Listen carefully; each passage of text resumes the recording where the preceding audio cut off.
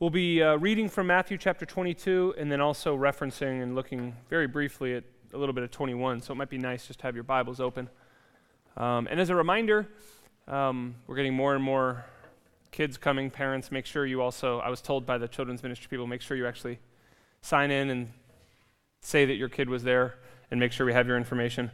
My child just was dropped off and apparently just runs straight for the toy pots and pans because that's what he always plays with at our house and loves it down there. And thank you.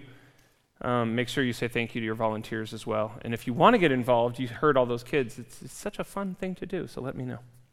All right, Matthew 22. We're in the parables, and this song, thank you, Ellie, was perfect for what we're talking about tonight. The Father's house will be filled. What are we talking about? Well, a lot of this imagery comes from Matthew 22. And so I want to read the first 14 verses, and then we'll go ahead and talk about them, like always. So go ahead and take a look at your Bibles or up on the screen. Matthew 22, verses 1 to 14. Jesus spoke to them again in parables, saying, "The kingdom of heaven is like a king who prepared a wedding banquet for his son. He sent his servants to those who had been invited to the banquet to tell them to come, but they refused to come. Then he sent some more servants and said, 'Tell those who have been invited that I have prepared my dinner. My oxen and fattened calf have been butchered, and everything is ready. Come to the wedding banquet.' But they paid no attention and went off, one to his field, another to his business. The rest seized his servants, mistreated them, and killed them. The king was enraged. He sent his army and destroyed those murderers and burned their city. Then he said to the servants, 'The wedding banquet is ready, but those I invited did not deserve to come. Go to the street corners and invite to the banquet anyone you find.' So the servants went out into the streets and gathered all the people they could find, both good and bad, and the wedding hall was filled with guests. But when the king came in to see the guests, he noticed a man there who was not wearing wedding clothes. 'Friend,' he asked, 'how did you get in here without wedding clothes?' And the man was speechless. And then the king told the attendants, 'Tie him hand and foot, throw him outside into the darkness where there will be weeping and gnashing of teeth. For many are invited, but few are chosen.' This too is the word of the Lord. Thanks be to God." All right, so what's going on here? It's kind of a confusing story. Well, first, let's talk about why Jesus is telling it and to whom he's telling it to. In our passage tonight, Jesus has already entered into Jerusalem. That's the last week of his life, and he's teaching in the temple courts to the chief priests and the elders. But a crowd has started to gather. And in fact, this is the third in a series of parables that goes back to Matthew 21, if you look. The first one is the parable of the two sons. It's a parable about responding to God and being obedient. And then he goes to continue and tells the parable of the wicked tenants. And this is a story about like the rejection of God and our pride. This is the one where God leases his vineyard to people and they reject and kill his servants and even end up killing his son. And so after this, it actually says at the end of Matthew 21, they knew he was talking about them. They had figured it out. They had figured out that these stories were about them, but Jesus just kept going. There was a big crowd gathering, and so he kept teaching. And the third parable in this sequence he is teaching is this parable. Jesus sort of keeps piling on. He keeps pressing the teachers of the law with this message. And so to sort of culminate this whole dialogue to the teachers, he teaches this one. Now, let's look at what it says. It says a king. I think this is interesting because a lot of times his parables he'll say a certain man goes or a landowner does this. He says this is a king. A king, not just a wealthy man, but a king is in fact doing what? He's throwing a wedding banquet for his son, to honor his son. And in verse 2 it says that no one came.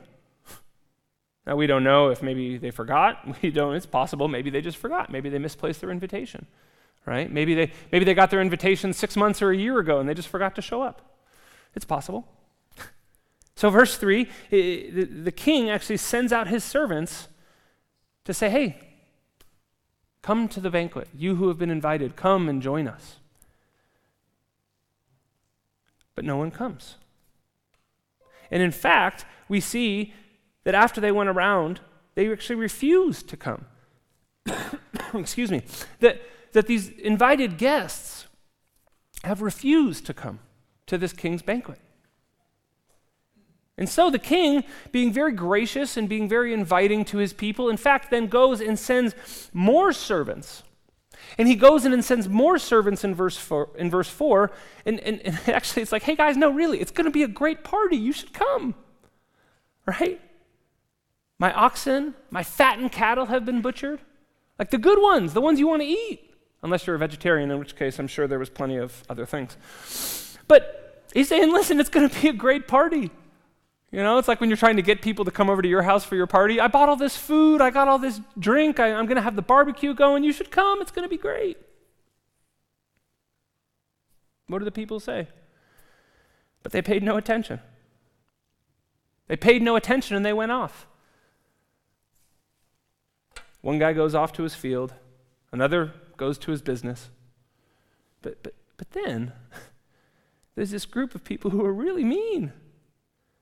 They didn't just reject the invitation, and in fact, it says, Jesus tells this story and says that they seized these servants of the king. They went and seized these servants. They mistreated them, even killed them. Some not only did not go, but they seized and mistreated the king's very servants. What kind of story is this? Like, what is Jesus trying to get across here? All right? And some of you may see some of the parallels. You know, I believe one of the things Jesus is doing here is he is trying to tell the story of what has happened with the Jewish people. He's trying to tell the story of what God has done and what the Jewish people, the teachers and the Pharisees, have responded with. Remember, this is the third one of these parables in a row, and Matthew is making a point, putting all of these parables in a row, because Matthew was also teaching to a Jewish audience. So Jesus is teaching to the Pharisees, and Matthew wrote this gospel down to Jewish people in the first century. And he's showing these people, hey, this is you. God is throwing a party, and you have rejected him over and over and over again. In fact, he sent out servants. He sent out prophets. He sent out helpers, saying, no, come and join God, come and join God. And they have rejected him over and over again, even killing the prophets God sent to them. They rejected the gift of God. And so what does God do? This is sort of a tough verse, right? The king was enraged, it says. And he sent his army and destroyed those murderers and burned their city. God got angry, or the king in this story gets angry and burned the city. And some say, wait a minute, this can't be God. Actually, there are many contrarian interpretations of some of these parables because they say, this isn't God. God can't do this. God is loving. God is merciful. God wouldn't do this. Well, all it takes is for us to stop and think for a minute and think of the history of Scripture. Right? What happened in the story of Sodom and Gomorrah?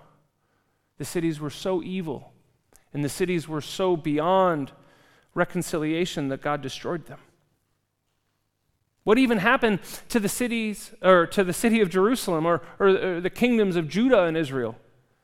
The Old Testament, the prophet Habakkuk actually tells us in Habakkuk 1, you can look it up later if you want, God actually says to the prophet, you would not believe the thing I am doing even if I told you, for I am raising up the Babylonians to come and to judge you.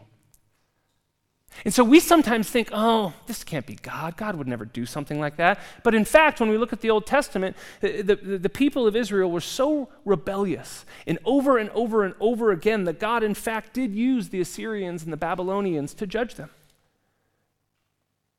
This is hard. And I just want to pause for a minute and just give you a moment to think.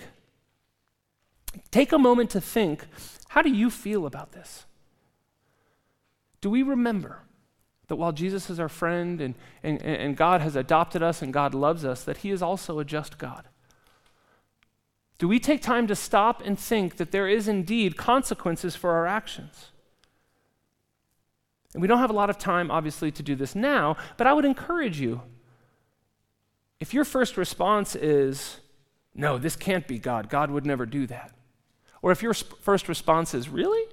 That's God? I'm not sure. Or if your first response is on the other side and you're like, yeah, get them, God, get the evil people. For all of us, it's helpful to stop and think about, what do we do with these difficult passages? Who are you talking to about it? What are you looking at in Scripture? Because to reconcile this is sometimes really difficult. And as Christians, as brothers and sisters in Christ, and as people who are trying to learn more about God, I think it's important that we have an answer for some of these things. And I just wanted to mention that. Because as the story goes on, it's not the only difficult passage in this text. Now what? What does the king do? These servants have rejected him. These servants have said no thanks. These servants have, these people have killed his servants. And so what does God do? What does the king do? Verses 8, 9, and 10, go invite everyone else. You know what? We got the party ready. We got this whole thing set up. Let's just go get everyone. Let's get everyone we can find. Let's get the poor. Let's get the people on the street corners, and let's bring them into the house. And the parable sort of shifts from a story of the history of Israel to what God is going to do in the future with the Gentiles, what God will do through Christ. That the doors will open up to the king's house and all will be invited in. And so, like it says in the parable, the hall is filled with guests. All these guests have come to honor this king and to honor his son, because after all, remember, that's the purpose of this banquet, is to honor the son of this king. But then we have this other detail. We have this other detail of this guy, this person. Notice there's a man there who was not wearing wedding clothes. Friend, how did you get in here without wedding clothes? Yeah, this is sort of tough. This is sort of tough because we read and we see that, wait a minute, he just said for everyone to come. Didn't know there was rules. Didn't know there was guidelines. Didn't know there was something. I thought it was just open to everyone. You know, we want everyone to have access to God. We want everyone to be invited into the Father's house, under his protection, to have his forgiveness. And while the Jewish people missed it, while the Jewish people historically missed this invitation, it says that the Gentiles will come flooding in. But yet here, we have this difficult issue. All these people from around town, all these people from around the country have come. It says the good and the bad. Both those who were good and bad came and were invited and were enjoying this feast in the house. And then we get this tough detail. You know, before we look at what I think is happening with this, I just want to point out two things that I think are really important about this parable up to this point. As they open the house to honor the Son with this banquet, we see that the door to the kingdom of God is wide open, isn't it? That both the good and the bad are invited to come in. The people of all backgrounds are welcomed into the house of God. See, this is one of the things that Jesus came to do, right? To give access, or give the presence of God to everyone. Right? You remember, it's in Mark chapter 15, but we celebrated at Easter. When Jesus was crucified, there's this giant curtain separating the presence of God and the Holy of Holies from everyone. And when Jesus died, that curtain was torn, symbolizing that Jesus' death and then subsequent resurrection would give access to God's presence. Right? And this is a little bit of what he's talking about here. Is the access, the ability to enter into the Father's house is going to open to everyone, the good and the bad. The kingdom of God, the door is wide open. But we need to remember, the second thing we need to remember here is there's still a door. There is still a door. There's still something that is keeping this person who's not wearing wedding garments. Look at the guest with the clothes. The king comes to him and says, wait a minute. How did you get in here without wedding clothes? Now, parable aside, if you've ever been underdressed for something, it is terribly embarrassing, right? It is horrible. It's happened many, many times in my life, coming from a very informal place. It's really embarrassing, and it's awkward. I remember the first time I moved. So for those who don't know a lot about the U.S., the West Coast is very, very informal, and the Midwest can be much more formal, right? And I went to college in a place called Chicago, or right outside of Chicago, and there everyone wears really nice clothes to church, okay? I did not know this was a thing. I'd only ever gone to church in California. So when I first went to college, I was 18 years old, and I was wearing flip-flops, and I was wearing old pants that had been cut off into shorts, so they're all frayed, and I think they had paint on them from doing something, and then an old t-shirt. And my hair was long and unruly, and I just sort of walked into church. And it would be like if someone walked in right now who was on fire. Everyone just stopped and just stared at me. And I remember walking in and just pausing and thinking, I shouldn't be here. I feel very uncomfortable. Maybe this has happened to you. I will say this, there was a very, very, very kind old man who came up and very nicely said, first time to our church? I said, yeah. He said, you can sit with me. People still stared at me, but he was very kind. Listen, this is what I first thought of when I read this parable. Like what, he just wasn't dressed well enough? What's the big deal? He just wasn't wearing wedding clothes? Who cares? It's not that big a deal. I've been underdressed 1,000,000 times before. It's not the end of the world. But this is different than that. See, they brought in all of these people, the good and the bad, and it's not just embarrassing. It wasn't just that he was, wearing a swimsuit to the opera or something. This was actually disrespectful. In the ancient world, to do something like this was not just ignorance, but it was active disrespect and dishonor to the person that invited them into their home. And my first thought is, well, but still, it's just clothes. Who cares? Everyone else seemingly figured it out. Everyone else seemingly knew that you don't do this. Right? This is not ignorance. This person was coming into the king's house and actively dishonoring the king and his son by not being properly attired. This was not just being appropriate or inappropriately dressed, but we can assume, based on the story, that everyone else there knew better. Everyone else there knew you don't do this. You don't come into the king's house, you don't go to this banquet for the son and actively disrespect them by not having this appropriate attire. Everyone else seemed to have figured this out, but yet this one person. And I don't know, I wish we had more details about this guy. Honestly, when I think about this, I think he probably said, you know what? I don't need to do this. This king is just dragging the bottom of the barrel looking for guests. It doesn't matter how I show up. I'm fine the way I am. I'm just going to go. And when the king notices him, the man was speechless. I think he thought, I'm fine. And if we carry out this analogy of what this parable is telling, what does this say about you and me?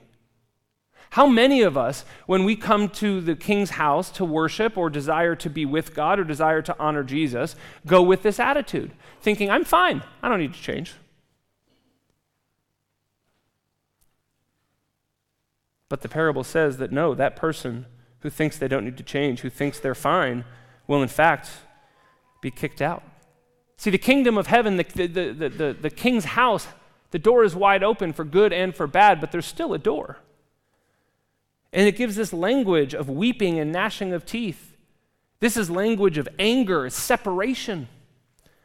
That those who come with dishonor for the son are made enemies of the king. But it's by their own choices. Let me reiterate that. It is by their own choices, because everyone else made the choice to wear the appropriate wedding clothes in this parable, except for this person. And you know what? This again, like the destroying the cities of the murderers. We don't like this language for God because we say, no, God is loving. God is always loving. God would never do this. But when we look at Scripture, we see that no, in fact, God does do this.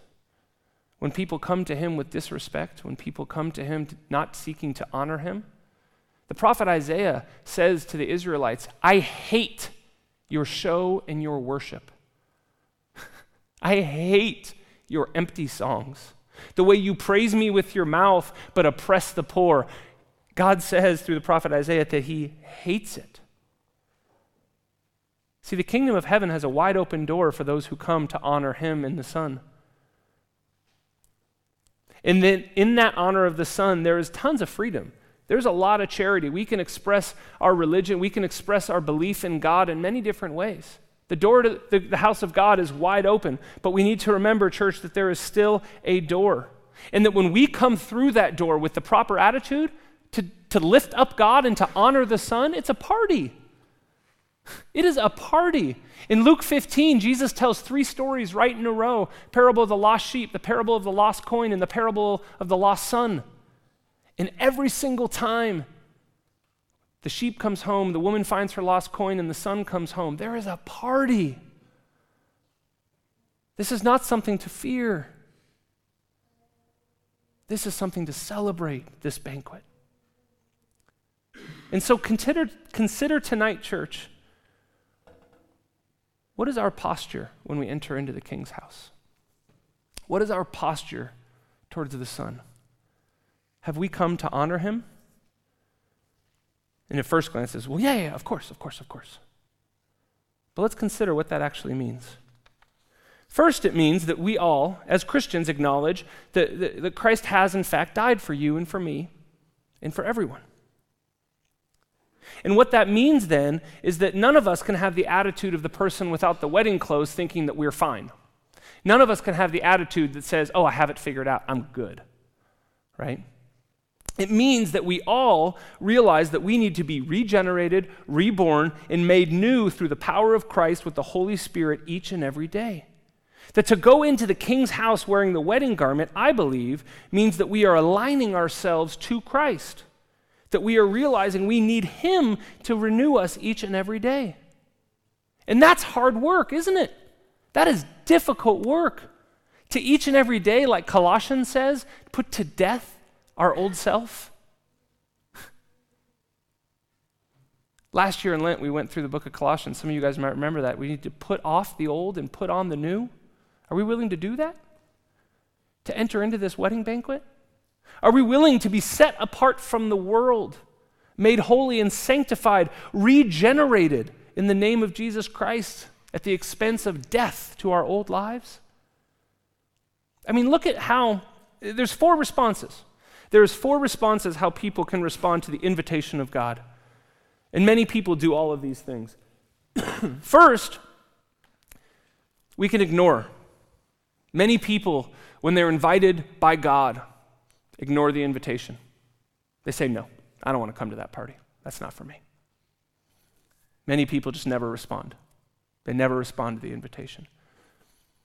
Some hear the invitation and instead of ignoring the invitation of God, choose to mock God and choose to mock his servants. Some of you have been on the other end of that.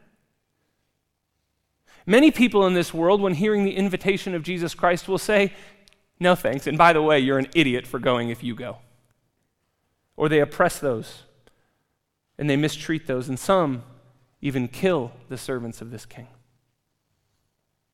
Some still will come to the party, but they will do so with a disrespectful, irreverent attitude in the sight of the king. And Jesus tells us that that person will be tied hand and foot and thrown out into the outer darkness. Because there's no place for that attitude in the house of the king. And then lastly, there's everyone else. Those who come into the house of the king with honor and respect for the Son, seeking to celebrate the Son in his wedding feast. This is sort of similar to the parable of the sower from last week, where there's the 4 different types of soil and all the different types of people we can be. How will we respond to this invitation? How will you respond to the invitation you get from God every single day? Will you join me in my house for my wedding feast? Will you come and adorn yourselves in a wedding robe and wedding clothes that show you are a Christian? You know, this is one of the reasons we do the things we call sacraments, right? Communion and baptism. We are identifying, just like wedding clothes, we are identifying with the King and honoring his Son by showing our affiliation. And many of you in this room do that. Many of you in this room take communion as often as it's given. Many of you in this room have been baptized and have identified yourself that way. So then my challenge to you is, what is your attitude? What is your attitude in the King's house? And that's not just church, by the way. Remember, he's saying the kingdom of heaven is like. So as we try to bring the kingdom of heaven to earth, what are we doing out there? Are we wearing wedding clothes? Aligning ourselves with this king and his Son? Maybe a better question is not what are you doing, but what are we doing as a church, right? Let's make this communal. What are we doing to honor the king? What are you and your neighbors doing to honor the king? What are the groups, your home groups, your Bible studies, your friend groups? What are the things we do together as a community that other people would hear about this invitation, that other people would see our wedding clothes and know that we are going to the banquet of the King? Because this is not just individual, it's also communal.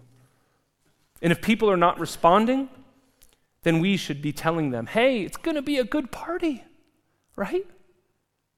We are servants of this King, and if people are not responding to the invitation, we should be going out and telling them, no, it's going to be a good party. He killed the fattened calf. Again, even if vegetarians, it's fine. We should be going out there, guys, and saying, hey, you should come to this party. You should come and join this and see what this is really about. Because the Father has invited us all. This is not just for you, this is for you and everyone else you know. And so as we prepare to respond to this invitation, I want to invite our musicians up to go ahead and get settled. And I want to encourage you to think about this. I want to encourage you to think about, what is your posture? What is your posture? Is it one of honor? Is it one of reverence?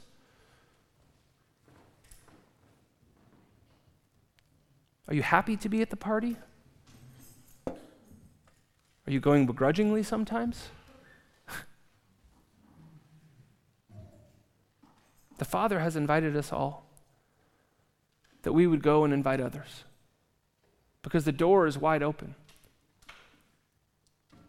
But we need to have this posture, we need to have this honor, we need to have this understanding that there's work to be done. And we know this as Christians to be faithful living, to be pursuit of God and what He has for us. You know whatever it is. You know whatever's going on. And so I want to invite us to pray here for a second. Take a moment of quiet just to respond with prayer.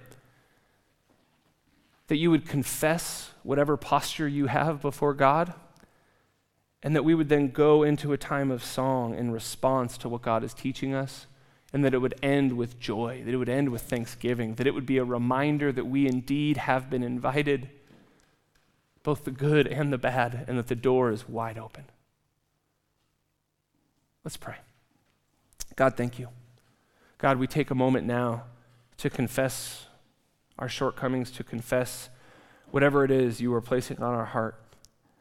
Lord, reveal to us through the Spirit now how you would have us respond.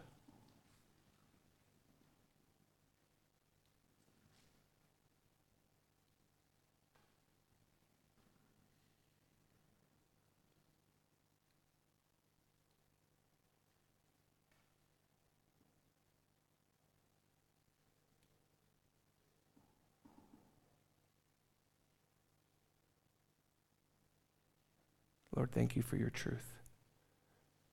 We know that there is nothing we can do to outrun your love and your grace, and that even in our rebellion, you continually chase us down saying, come and join the party. And so, God, we repent of our sin and eagerly come back home knowing, Lord, there is a party. Give us grateful hearts. Reveal to us the things we should say, the things we should do, and the things you have done. Thank you, Lord, for inviting us in. We pray this in Christ's name. Amen.